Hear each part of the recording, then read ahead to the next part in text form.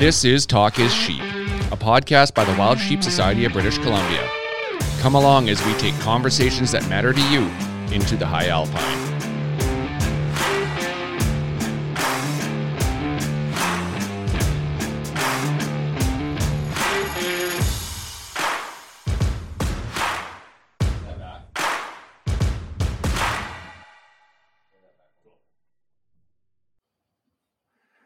Mr. Hamilton, good day.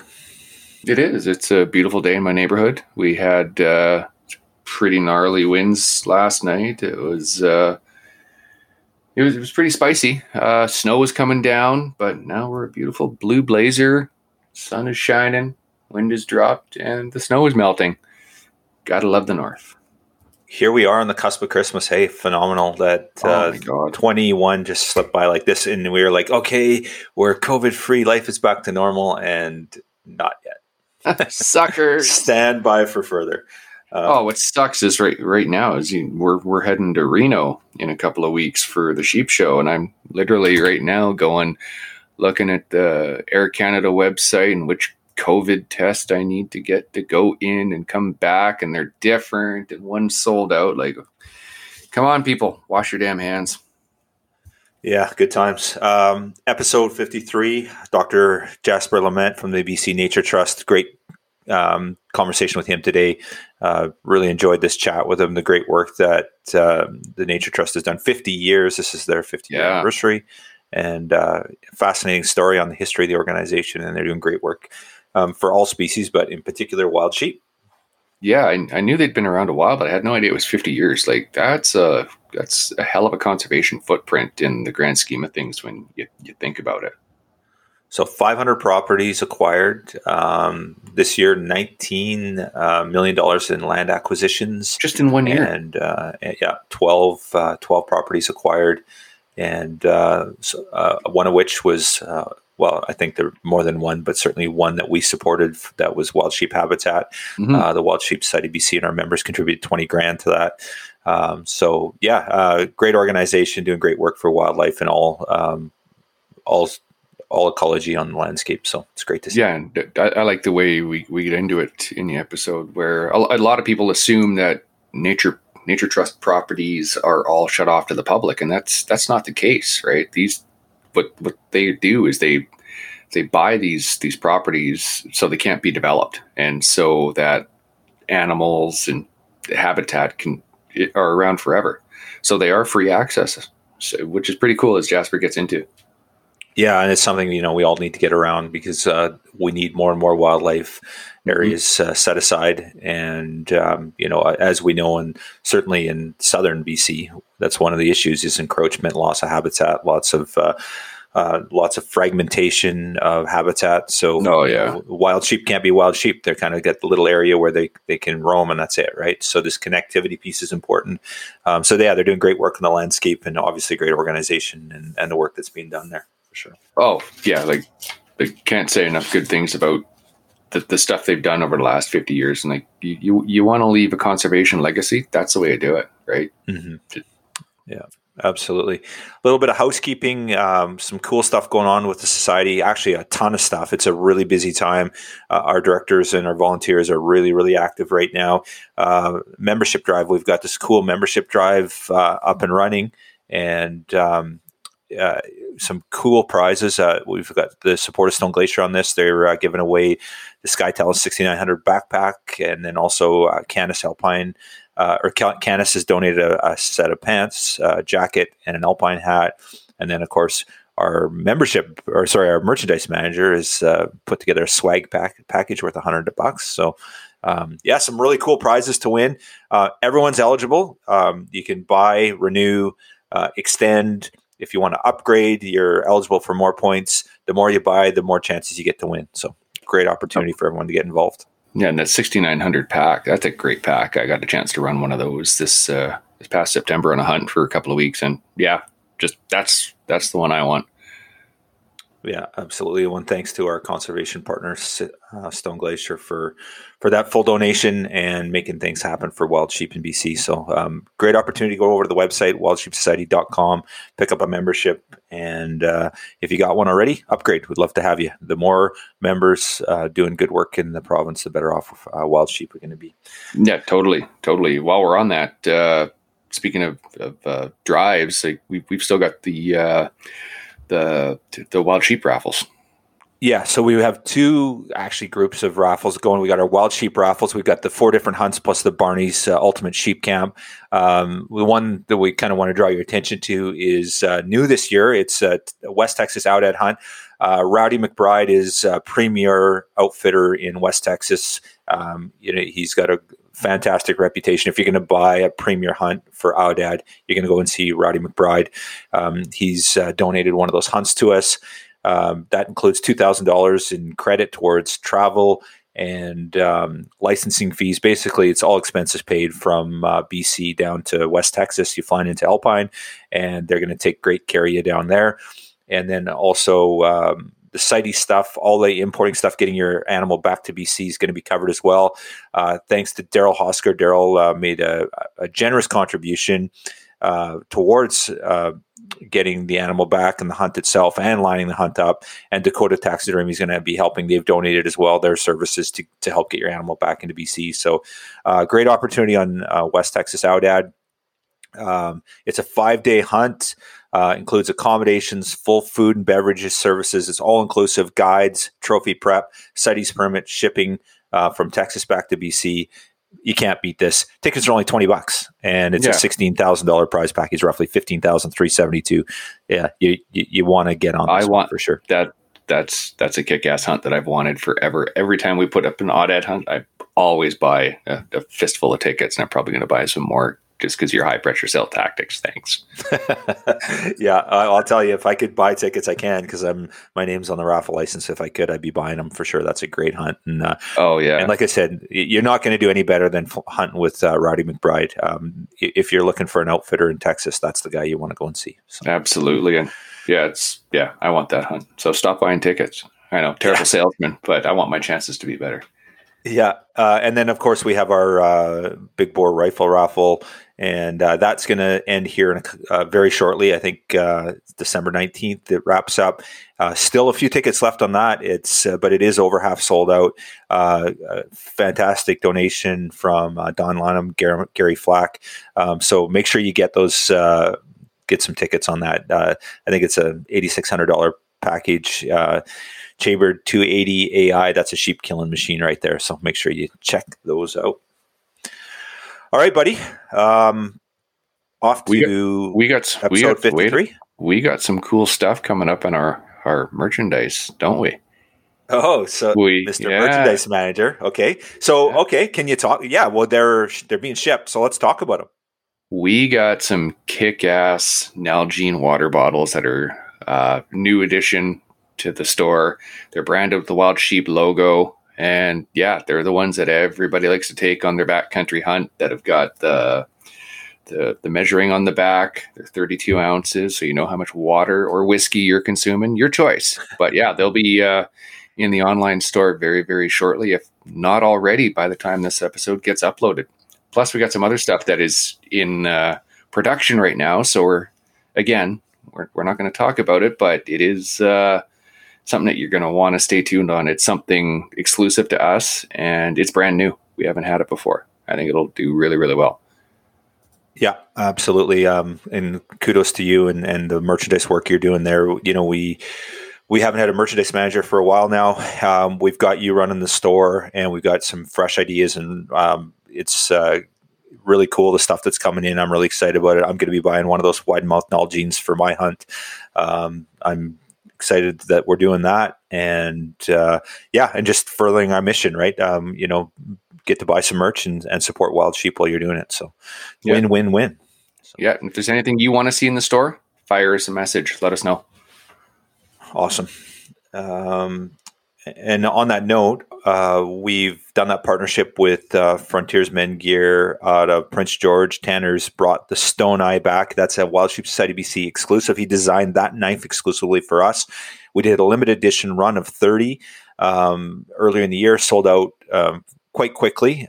We held 2 back for fundraising. One's on our latest fundraiser here, and now we've run another set of 30. And in the first couple of days, about a third of them are sold out. So we're doing pre-orders for a March release. We're planning to have them for early March. So if you're interested in that, send me an email.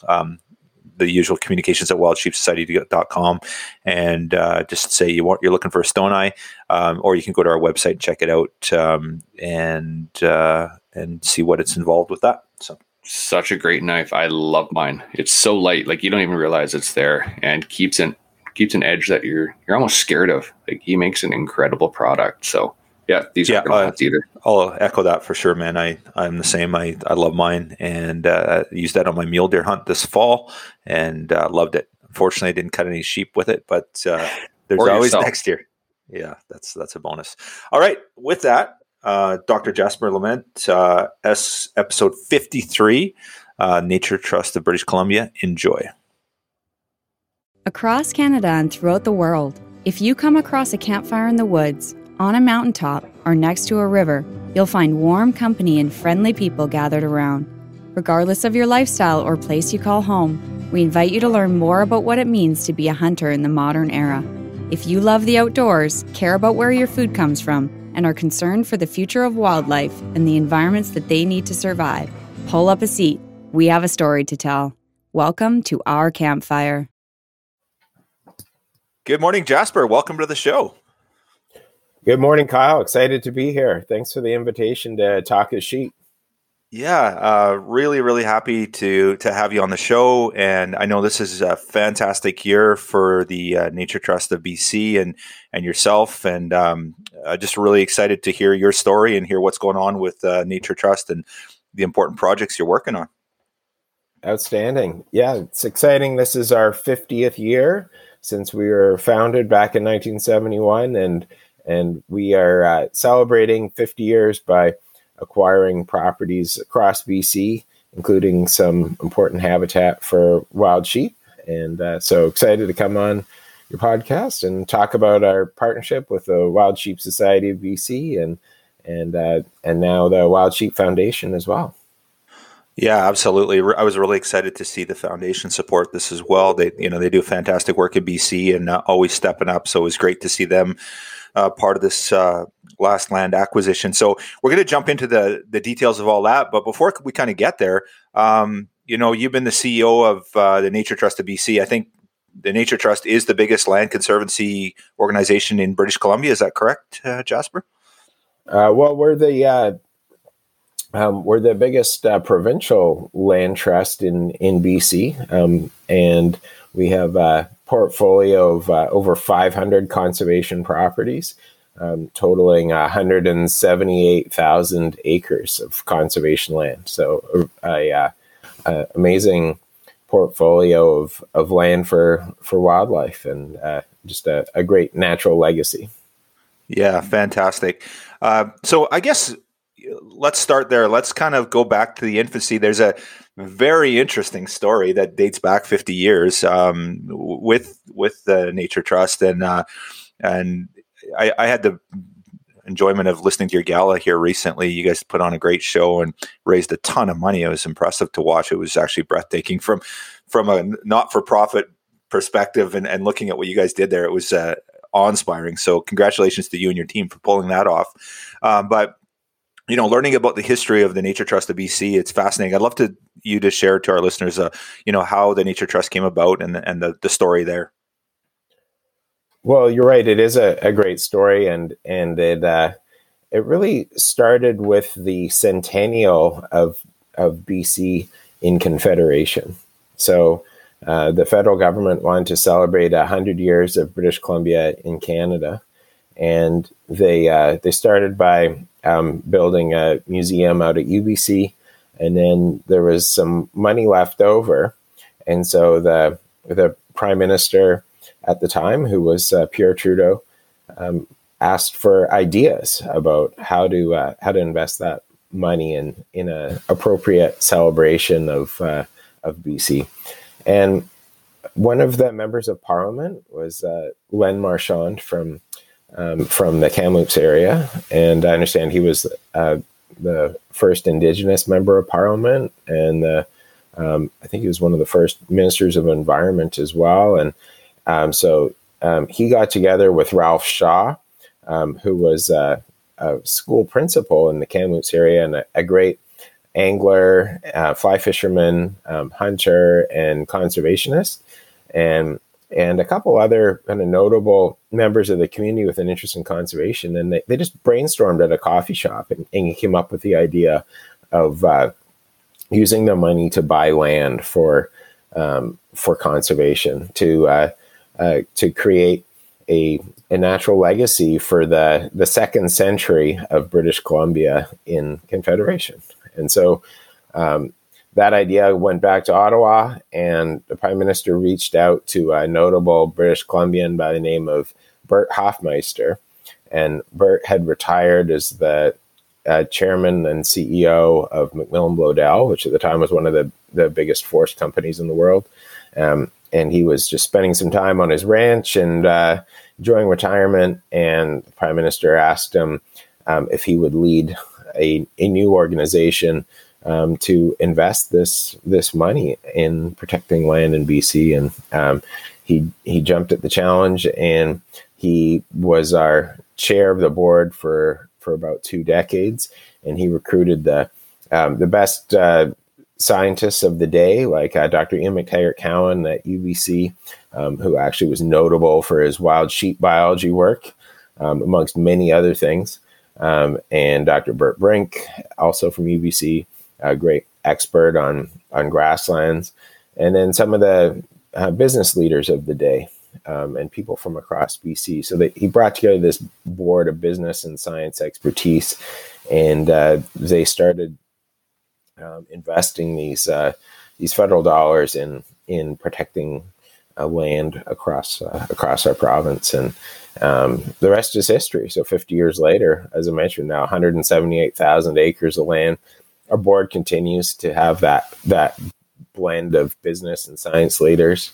We still have professors from the UBC Department of Zoology on our board, like Dr. Sally Otto, who's a rock star in evolutionary biology. We have really successful business leaders on our board as well.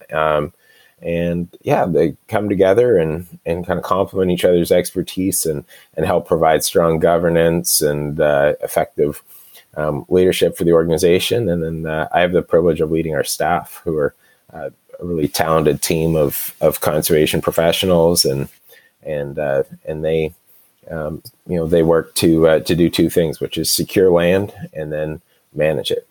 And so we stay pretty laser focused on that mission. Just we secure land that's ecologically important, and then we manage the values on that land to make sure that we provide functional habitat for wildlife.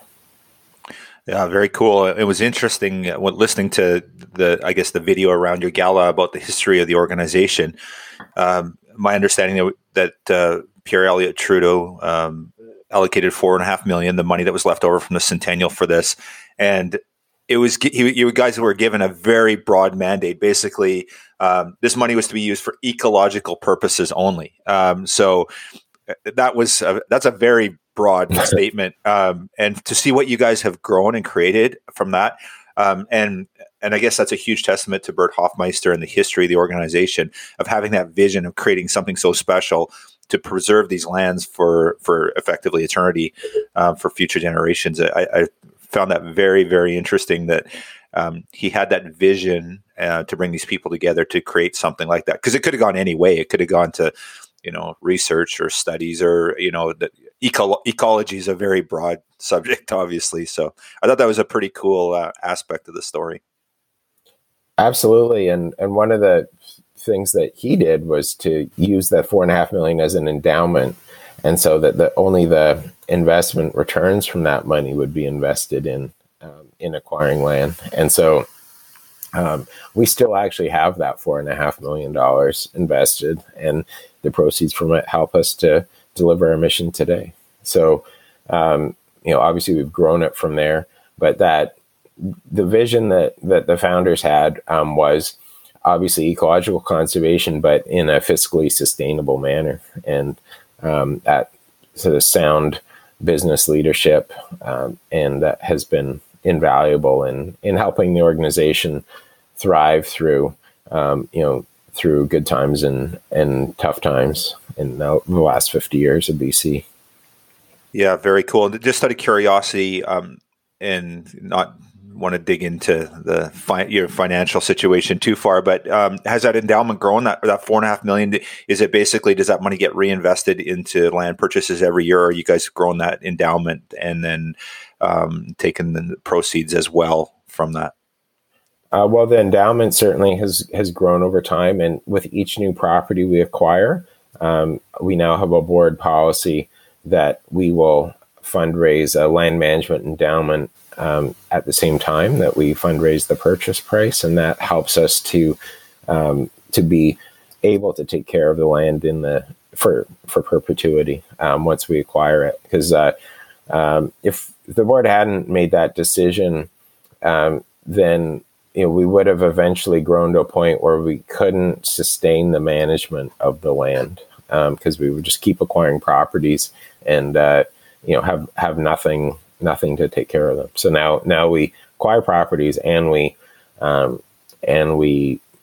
raise the money we need to care for those properties into the future. And so our board oversees the investment of the endowment so that it is again managed for perpetuity, just like our lands are managed for perpetuity. So it's a nice link that way, and they just budget for a modest return each year that will help us to pay the cost of caring for the land.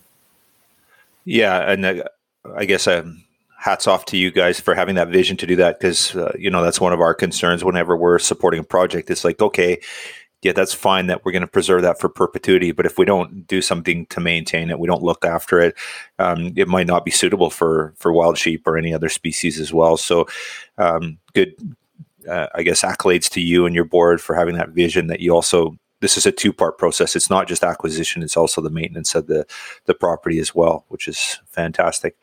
The other thing that I found very interesting, I believe I read somewhere, is that your board approves every land purchase.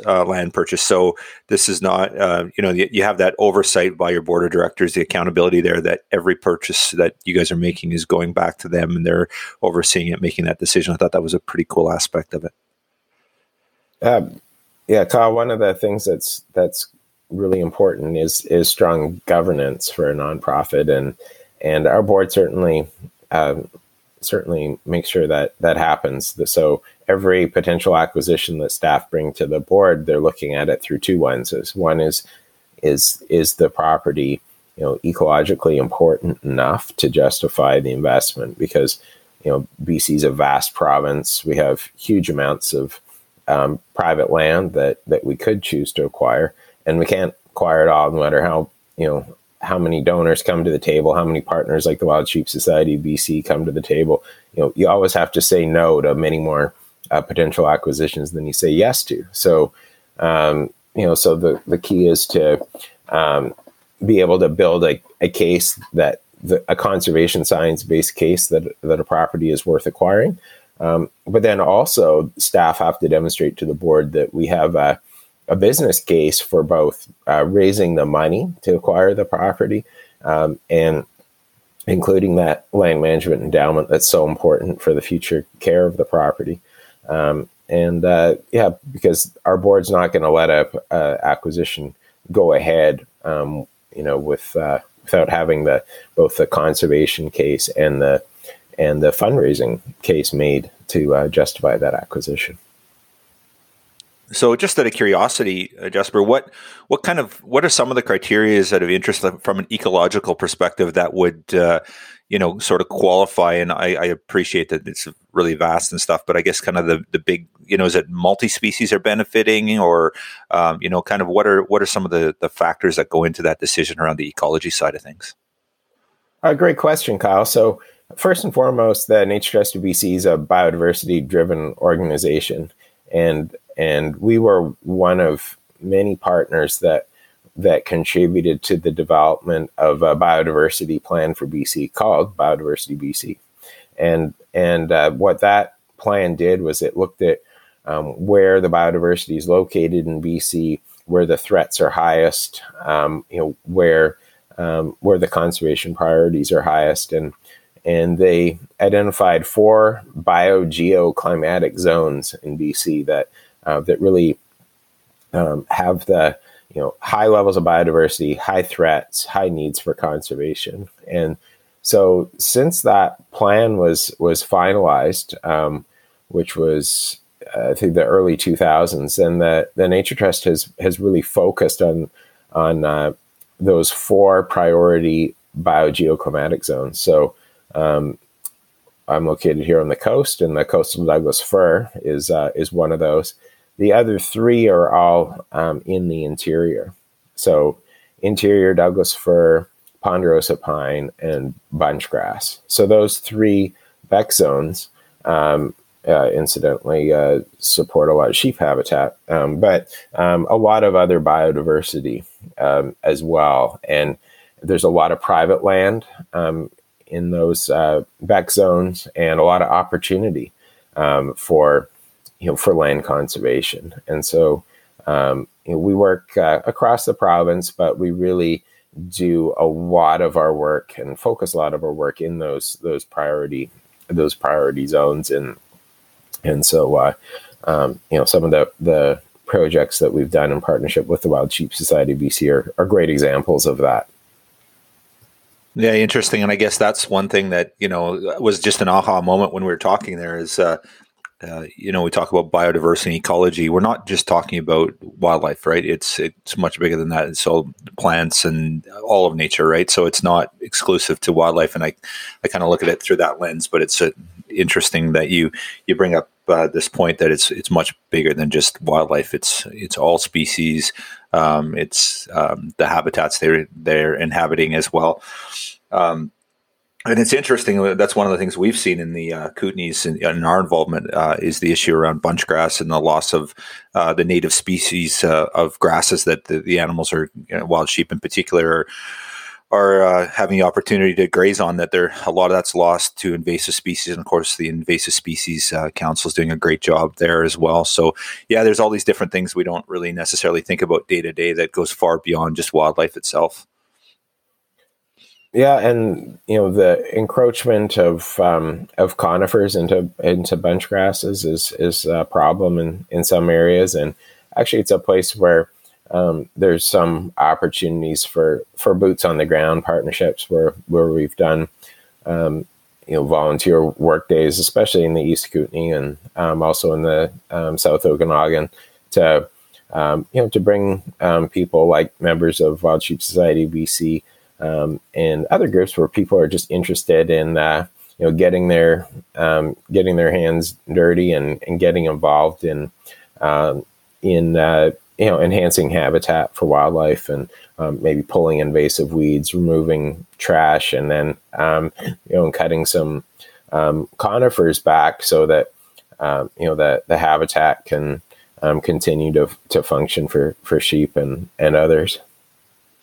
Yeah, absolutely. And I guess that's the interesting part with Nature Trust BC. You guys, we talked about this on the phone the other day, how you guys don't necessarily have a membership base. You have a lot of supporters. And I found it very interesting at the gala. I think your host mentioned that you had 400 individuals that were attending the gala. And I found that fascinating that you have an organization with no true membership, but you'd have 400 people show up for an online gala. It was pretty fascinating.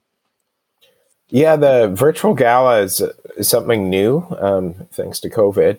But the cool thing about it is that it allows us to bring together people from across the province and beyond. We have supporters in central Canada and the U.S. as well, and they can all join in the celebration a lot more easily than attending our live gala, which used to be a fixture in our fall calendar pre-COVID.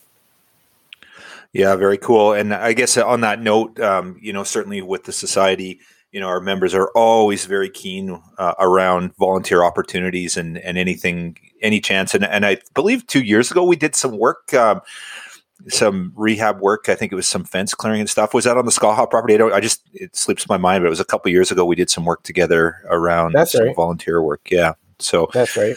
The Skaha Lake was an acquisition that Wild Sheep Society of BC contributed to.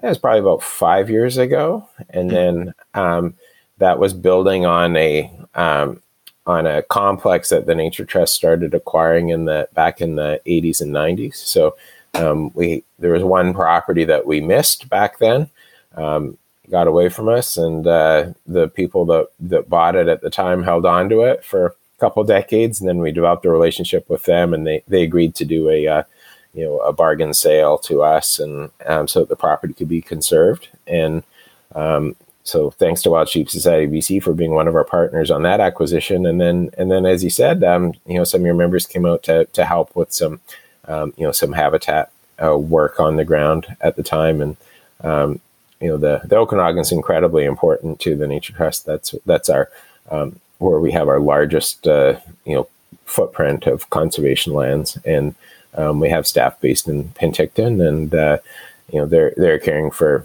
a huge portion of our conservation land portfolio, and it's great to have volunteers to come out and help to make a difference on the ground. Yeah, fantastic. And we're pretty excited about this recent acquisition, which we'll get to in a minute here, but about being involved in that in any volunteer capacity that you guys might have moving forward. So what I'd like to do, though, now, Jasper, if we could, is just segue and let's just talk a little bit about kind of you and your background, and kind of just, how you got to the Nature Trust and kind of your route there. And maybe let's even go back to, and I was thinking, when I was doing a little bit of preparation for the podcast, then, I call you up and I call you Jasper. I'm like, well, you're a doctor, actually. So I mean, no disrespect there. So, but, obviously a very, very highly educated, very experienced. You've been in the industry a long time, doing a ton of great work for conservation. Do you maybe want to, go back to your early days and talk about, I guess maybe even start about your interest in ecology and wildlife and where that comes from, and then maybe talk about some of your schooling and then your career path to what brought you to the Nature Trust. Sure. Well, in the beginning, I was born in Vancouver, and I spent early part of my life in the city, and then my parents bought a small property out in the Fraser Valley, and so I spent a lot of time as a small child out in nature, chasing frogs, catching salamanders in the ditch, chasing salmon fry around the creek that ran through our family property, and and just really being immersed in nature, and catching garter snakes and putting them in a paper grocery bag and bringing them home to my mom. She was a little less than thrilled, but I was fascinated by snakes and frogs and really any creature that I could catch. And then I got a little bit older, and my dad developed an interest in trout fishing, and one of his contacts had told him about a lake up near Merritt, and said, "Oh, it'd be a great place to take your kids fishing." And so he took my brother and I up there for a weekend, and we just had an amazing time. Caught tons of tiny little rainbow trout, and it was just awesome. And watching the loons on the lake, and the ducks and the wildlife, it was just amazing. That became a family tradition, and so we actually that was really one of my introductions to the grasslands of the southern interior of BC. Was driving through the Douglas Lake Ranch, for example, to get to some of these lakes where we fished, and just seeing these vast expanses of grassland and wildlife habitat. And this is so different from the Lower Mainland. And that was, one of the first tastes I got of how, I guess, ecologically diverse BC is, and how just what an amazing place it is. And so that really, I guess, nurtured my interest in biology and nature. And biology was one of my favorite subjects going through school, and went away to university, and biology was one of my areas of concentration as an undergrad. And at that time, it was really hard to get a foothold in the biology profession. The economy wasn't great, and the agencies weren't hiring, and a bachelor's in biology was basically a ticket to waiting tables, which is what I was doing all the way through university, waiting tables, tending bar, that kind of thing. So I realized that I was never going to be able to do biology without a graduate degree. So I started exploring opportunities and ended up actually pursuing my PhD down in the U.S. And I got a PhD in biology at the University of Miami. And as I was in that, that took me 6 years to get my PhD, and gave me a lot of time to think about my future career path. And a lot of my colleagues were pursuing careers in academia, but one day the light turned on that, what I really want to do is conservation. And so I started exploring opportunities for a career in conservation. And after I graduated, that's actually what I ended up doing. Was I went and worked for a conservation NGO in California, and spent many years doing habitat restoration in California, and then later across the working conservation programs across the U.S. and Canada, a little bit down into Mexico. So really got a taste for how conservation is done throughout North America, and really saw so many great conservation partnerships in action between government and NGOs, and it was just really exciting to see how conservation is done, and see land conservation in action, and it just that was really inspiring. Eventually, I came back to BC and to work for BC Hydro, and spent a few years in their environmental group, and then one day I got a phone call that the Nature Trust of BC was looking for a new CEO, and the rest is history. So that was 2012. I made the jump. BC Hydro was a great place to work. Still have some great friends and colleagues over there. It's really a corporate leader in environmental sustainability in Canada, and so enjoyed working there. But then the opportunity to lead an organization with the track record and with the great team that was at the Nature Trust at the time was just too good to pass up. So kind of took a leap of faith and came over here and never looked back. Yeah, that's fantastic. That's quite the ride, and very interesting. And and that you're leading such a big organization, the Nature Trust, and the work that's being done there. It's a huge role. And now, so you've been in there a long time. It was 2012, I believe you said. So you're coming up on your 10-year anniversary. And kind of when you took on that role and you started with the organization, has much changed for you in terms of your leadership, or the way, the work that you've seen done, or what you're wanting to achieve, or anything like that? How has that evolved for you? Well, certainly the organization has changed over the last 9 years. We've grown a lot. Back in 2012, we're still feeling some of the effects of the 2008 economic crisis. So it was a tough environment for fundraising. So the organization had been through some lean years. So when I joined the Nature Trust, that was really the first priority, was to turn that around. And and find some new ways to to be successful. The funding environment was difficult for writing grants back then. Governments weren't putting a lot of money into land acquisition, so we definitely were doing a lot less land acquisition back then than we are now.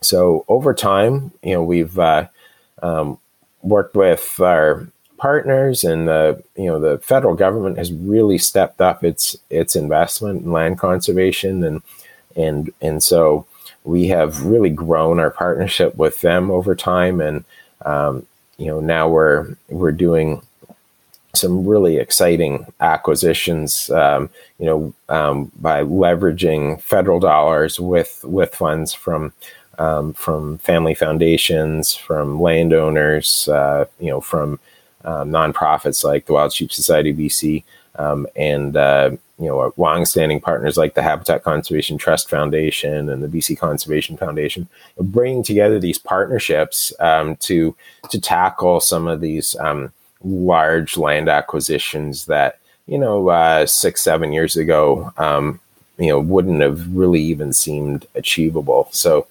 great example of that is the Princeton Grasslands acquisition that we just completed. So that property, and apologies, there's no sheep on it that I'm aware of, but it's 2,600 acres of grasslands and forest.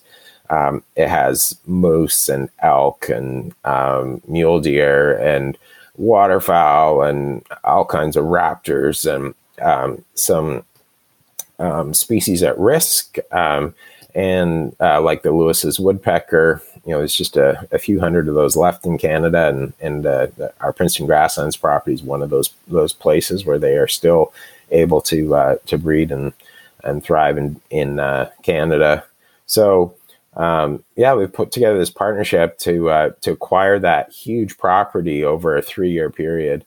The total project cost was well over $5 million. And, thanks to great partners like Environment and Climate Change Canada and Maple Cross, we've been able to get it done. And so, 9 years ago, taking on a 2,600 acre land purchase would have been a pipe dream. And so, but we've been able to build the partnerships, build our staff capacity, build our fundraising capacity to really tackle some of these ambitious projects. Very cool. It's the work you guys are doing is fantastic, and it's interesting. On this discussion we had the other day, you and we talked about your first land acquisition was actually, I believe, in the Kamloops area. It was a wild sheep inhabited property as well.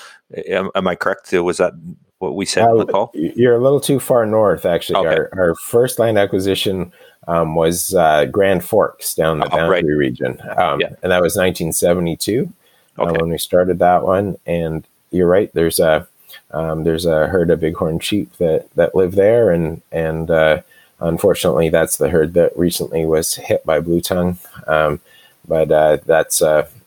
that's Nature Trust property number one. And we still own it and care for it. And we want to make sure that the habitat's there for when that herd of sheep bounces back. Yeah, very, very interesting. So maybe, let's touch a little bit on the Skaha project. Now, that was interesting because our members were involved in that acquisition. Now, that said, that was a 7-figure acquisition, I believe, and I think we put in $20,000 or something. And I do find it fascinating. We feel like we're an important part of these acquisitions, and and we are. But I find it interesting that we're putting our $20,000 or whatever the case may be. Meanwhile, it's a $7 million property. I find that just fascinating that there's that money there, and you guys are able to do so much work with that. Well, you've got to build these broad, diverse partnerships to be able to tackle these projects. And Skaha, that was actually the third acquisition that we did there. It was called Lot C because, as I mentioned, back in the 80s and 90s, we did Lots A and B. And Lot C, we didn't get done then because it was, we thought it was too expensive. So we bought it 20 years later for several times more money than we declined to pay in the 80s. But, so learned about escalating land values in the Okanagan. So anyhow, that continues to be a challenge. But yeah, it's, most of the land acquisitions we do include a significant donation from the landowner.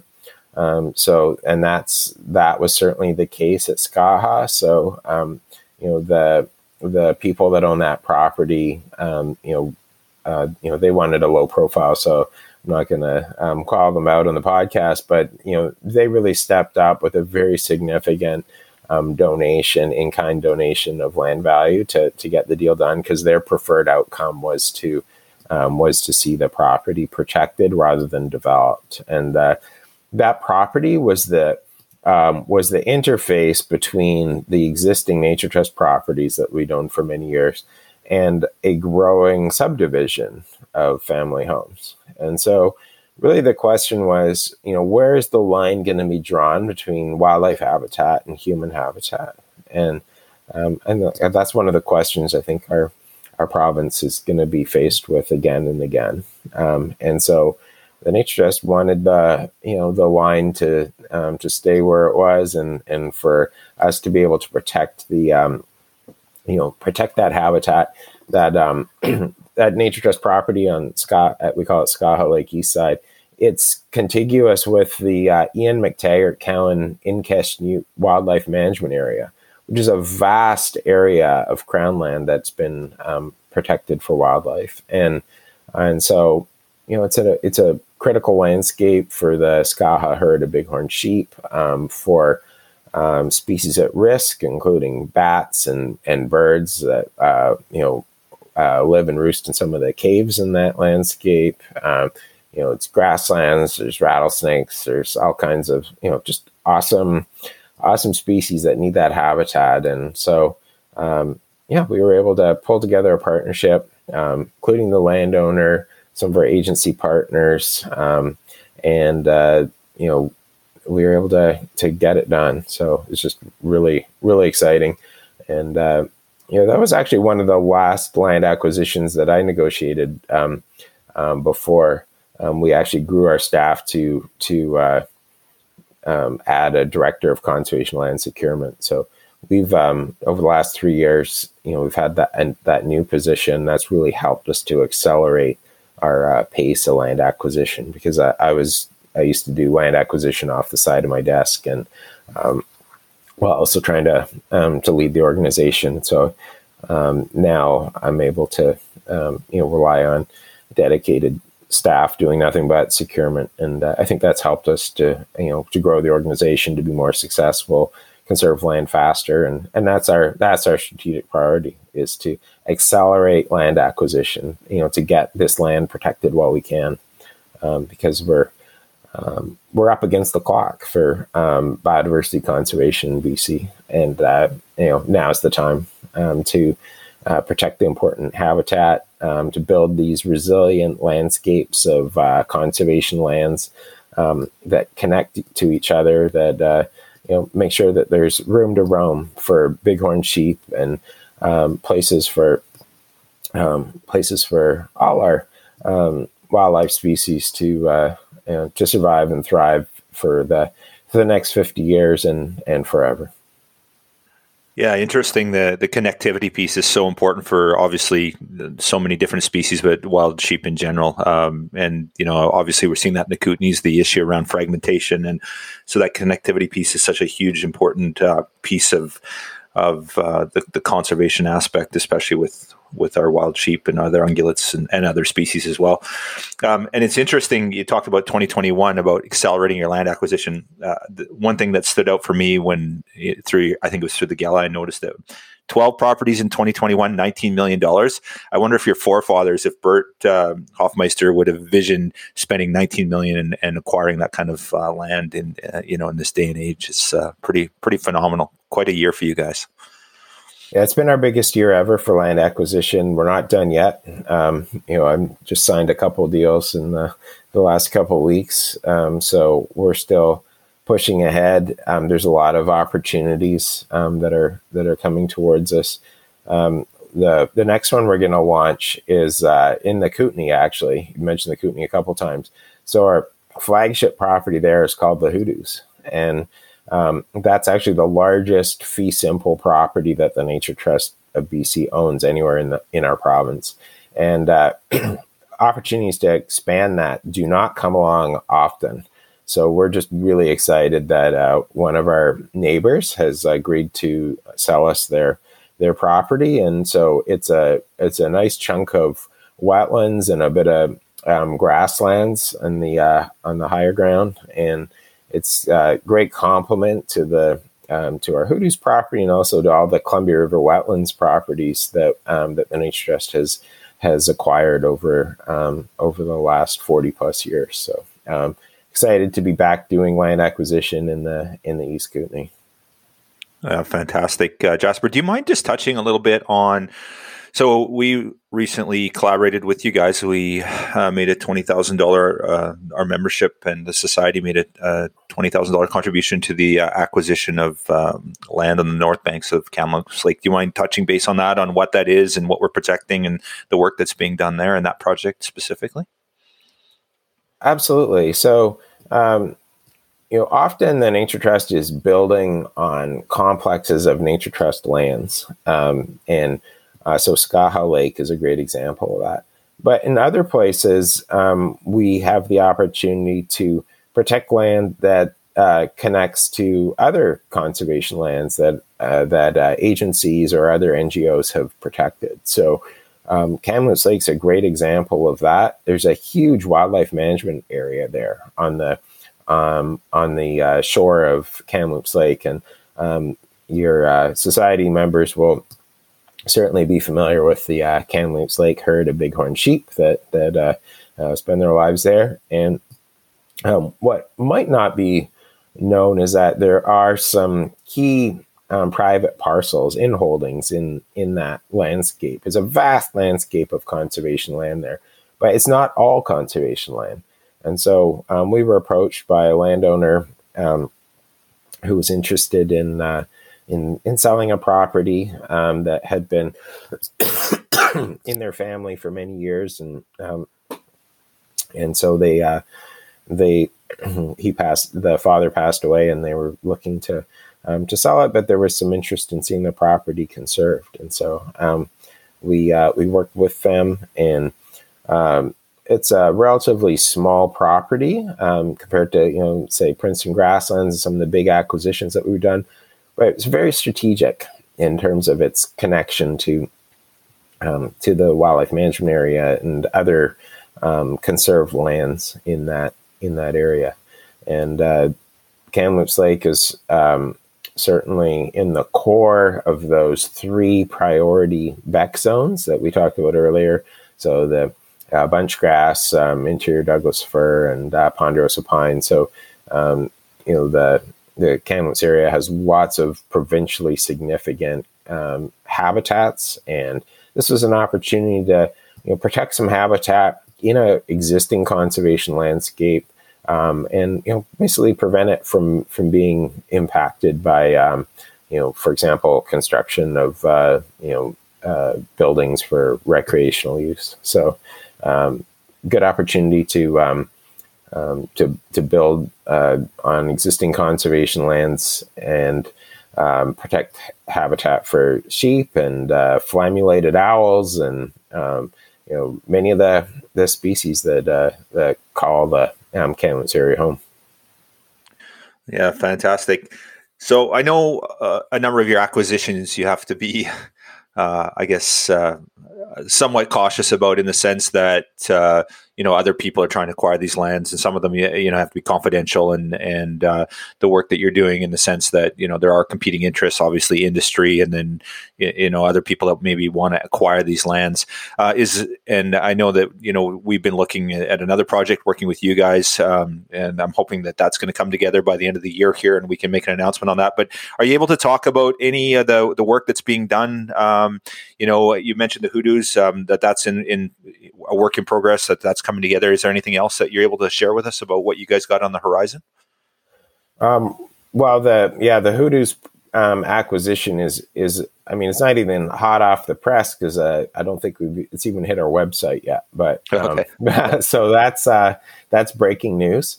Cool. Congratulations.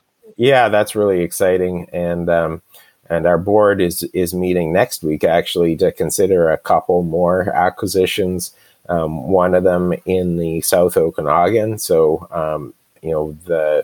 keep an eye on our website, naturetrust.bc.ca, to see some new acquisitions which will be launched over the next few weeks, and the first part of 2022. What else can I tell you about? I know you live on Vancouver Island, and so we recently completed one of our biggest land acquisitions ever on Vancouver Island in terms of the cost of the land.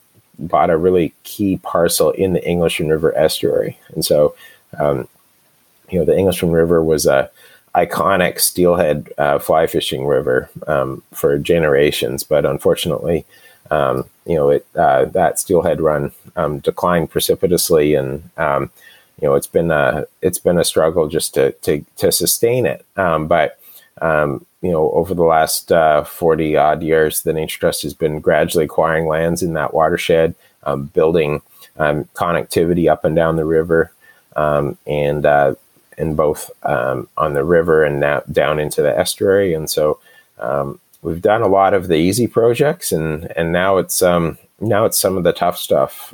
So we were pretty excited to be able to acquire some land in the estuary, which will allow us to continue our work to restore habitat and restore estuary function, because that's important for steelhead, for salmon, for the black brant, which migrate through Parksville every spring on their way from Mexico to Alaska. Just tons of different species. So we have a amazing legacy of properties on Vancouver Island, and we continue to build on that too. Though of course, there's no sheep there, but some of your members might be interested in the Roosevelt elk that thrive in places like the Salmon River watershed, where the Nature Trust has two complexes and continues to protect and restore land whenever opportunities emerge. Very cool. So now, I guess one of the things for you is, what do you see as some of the big challenges for you? I know you mentioned that a lot of the low-hanging fruit, the easy stuff, has kind of been acquired. Now it's a bit more complex. There's a lot more to it. What do you see the big challenges as a trust and acquiring these lands moving forward for your organization? Well, the real estate market has been scorching hot for the last couple of years in BC, and so one of the things is just being able to raise money fast enough to be able to keep up. And some of our partners have had longstanding funding programs that have been key to helping us acquire properties, but if their revenue sources don't grow with the times, then we need more and more partners to acquire the same amount of land. And so I think that's one of the key challenges. And so we're always looking for ways to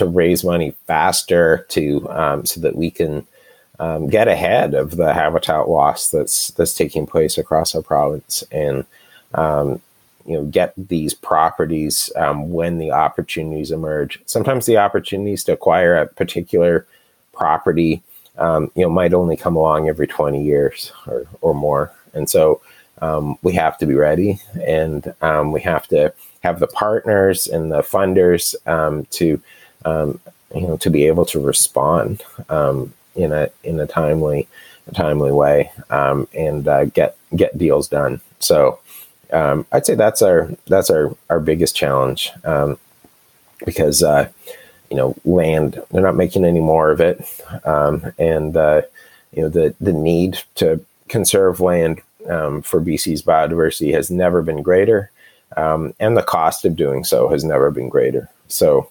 it's a big challenge.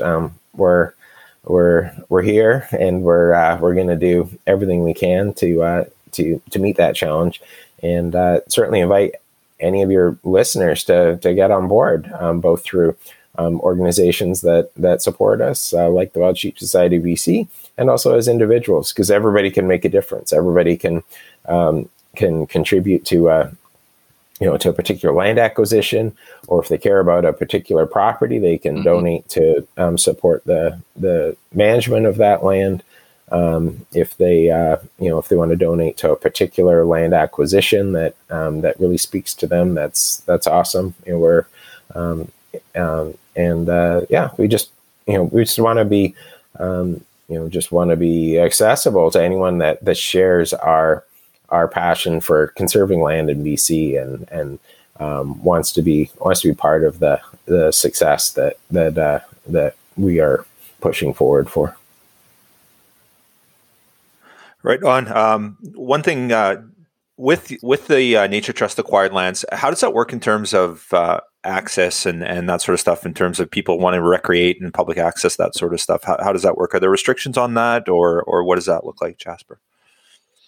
So, as I mentioned, we have over 500 properties across BC, and there's a huge range of properties, and everything from properties right in the middle of cities. One of the first properties that the Nature Trust acquired was not far from Victoria and Saanich at Swan Lake Christmas Hill Nature Sanctuary. And so that's a property that's now surrounded by development. And there's a nice little nature center to help connect people that live in Greater Victoria to nature. So, that's obviously the type of public access that can take place there is very different compared to something like the Hoodoos in the Columbia River Valley in the East Kootenay. So I guess the short answer is public access is determined on a case by case basis for each property, depending on what is appropriate on that property, what can be sustained without impacting the habitat values for which the property was conserved, and that's really our key our key criteria there. More broadly speaking, typically access is foot access, so non-mechanized access on our properties, because the access that by vehicles, mountain bikes, dirt bikes, ATVs, if they go off road, then it's very significant damage that can happen to the habitat. So we have a GIS tool on our website, which has all of our properties on it. And so people can explore that at naturetrust.bc.ca. Look on our conservation properties link there. You can see what properties are in the landscapes where they live or where they recreate. And they can learn more about our properties. And if they have questions about public access, the best way is actually just to reach out to our conservation land manager that takes care of that property, and they can ask them questions about what type of access is allowed there, and go from there. Our land managers love hearing from people about visiting our properties. Fantastic. Well, it's great to see that you guys are acquiring these properties and doing the right thing for the biodiversity. It's not necessarily, you're not catering to special interest groups, or the first thing foremost is the preservation of of the property itself and the species that roam and the ecology aspect of it. So that's fantastic. And then I also want to thank you for your Swan Lake purchase, because I use that all the time.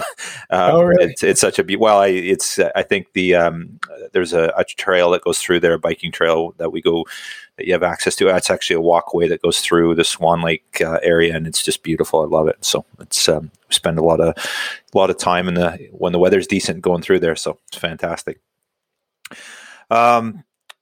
Yeah, Steve, anything else that you have for Jasper to wrap things up before we? No, I'm just gonna add that there's no better way to leave a conservation legacy than doing what you guys are doing, and it's something we're wholeheartedly behind. And yeah, it's great. I love what you do.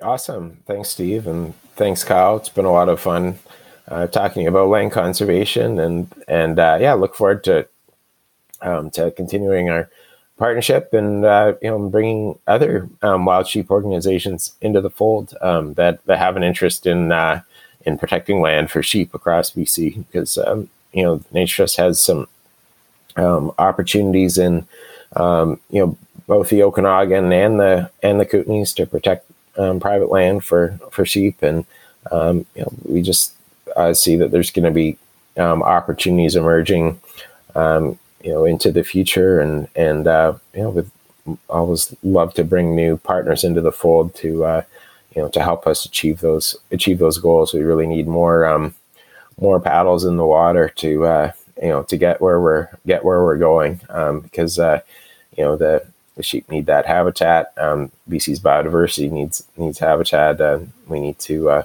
find a way to reach out to new people all the time to help get the work done. Absolutely, Jasper, and from our members and supporters, just a shout out to them.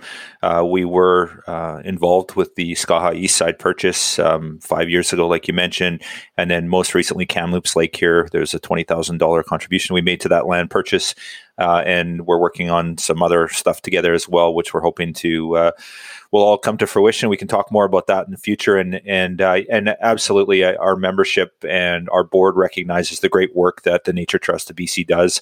Absolutely, no question. The work you guys are doing is really good for wild sheep and all species, obviously, that are in the area. And we're just really excited to be part of that. It's right in line with our mandate. So to be part of that legacy is fantastic. So thank you for your leadership with the Nature Trust of BC and the great work that you guys continue to do. I really appreciate it, and really, really excited to be involved in this most recent Kamloops Lake purchase. Thank you. Awesome. It's a pleasure and a privilege. And so, kudos to the Wild Sheep Society of BC for all the money that you've been raising to help conserve BC sheep. And, I wish you continued success, and thanks for including land conservation in your work plan for conservation, because it's one of the tools in our conservation toolbox, and it's great to see organizations embracing land conservation as a way to keep BC's wildlife thriving into the future.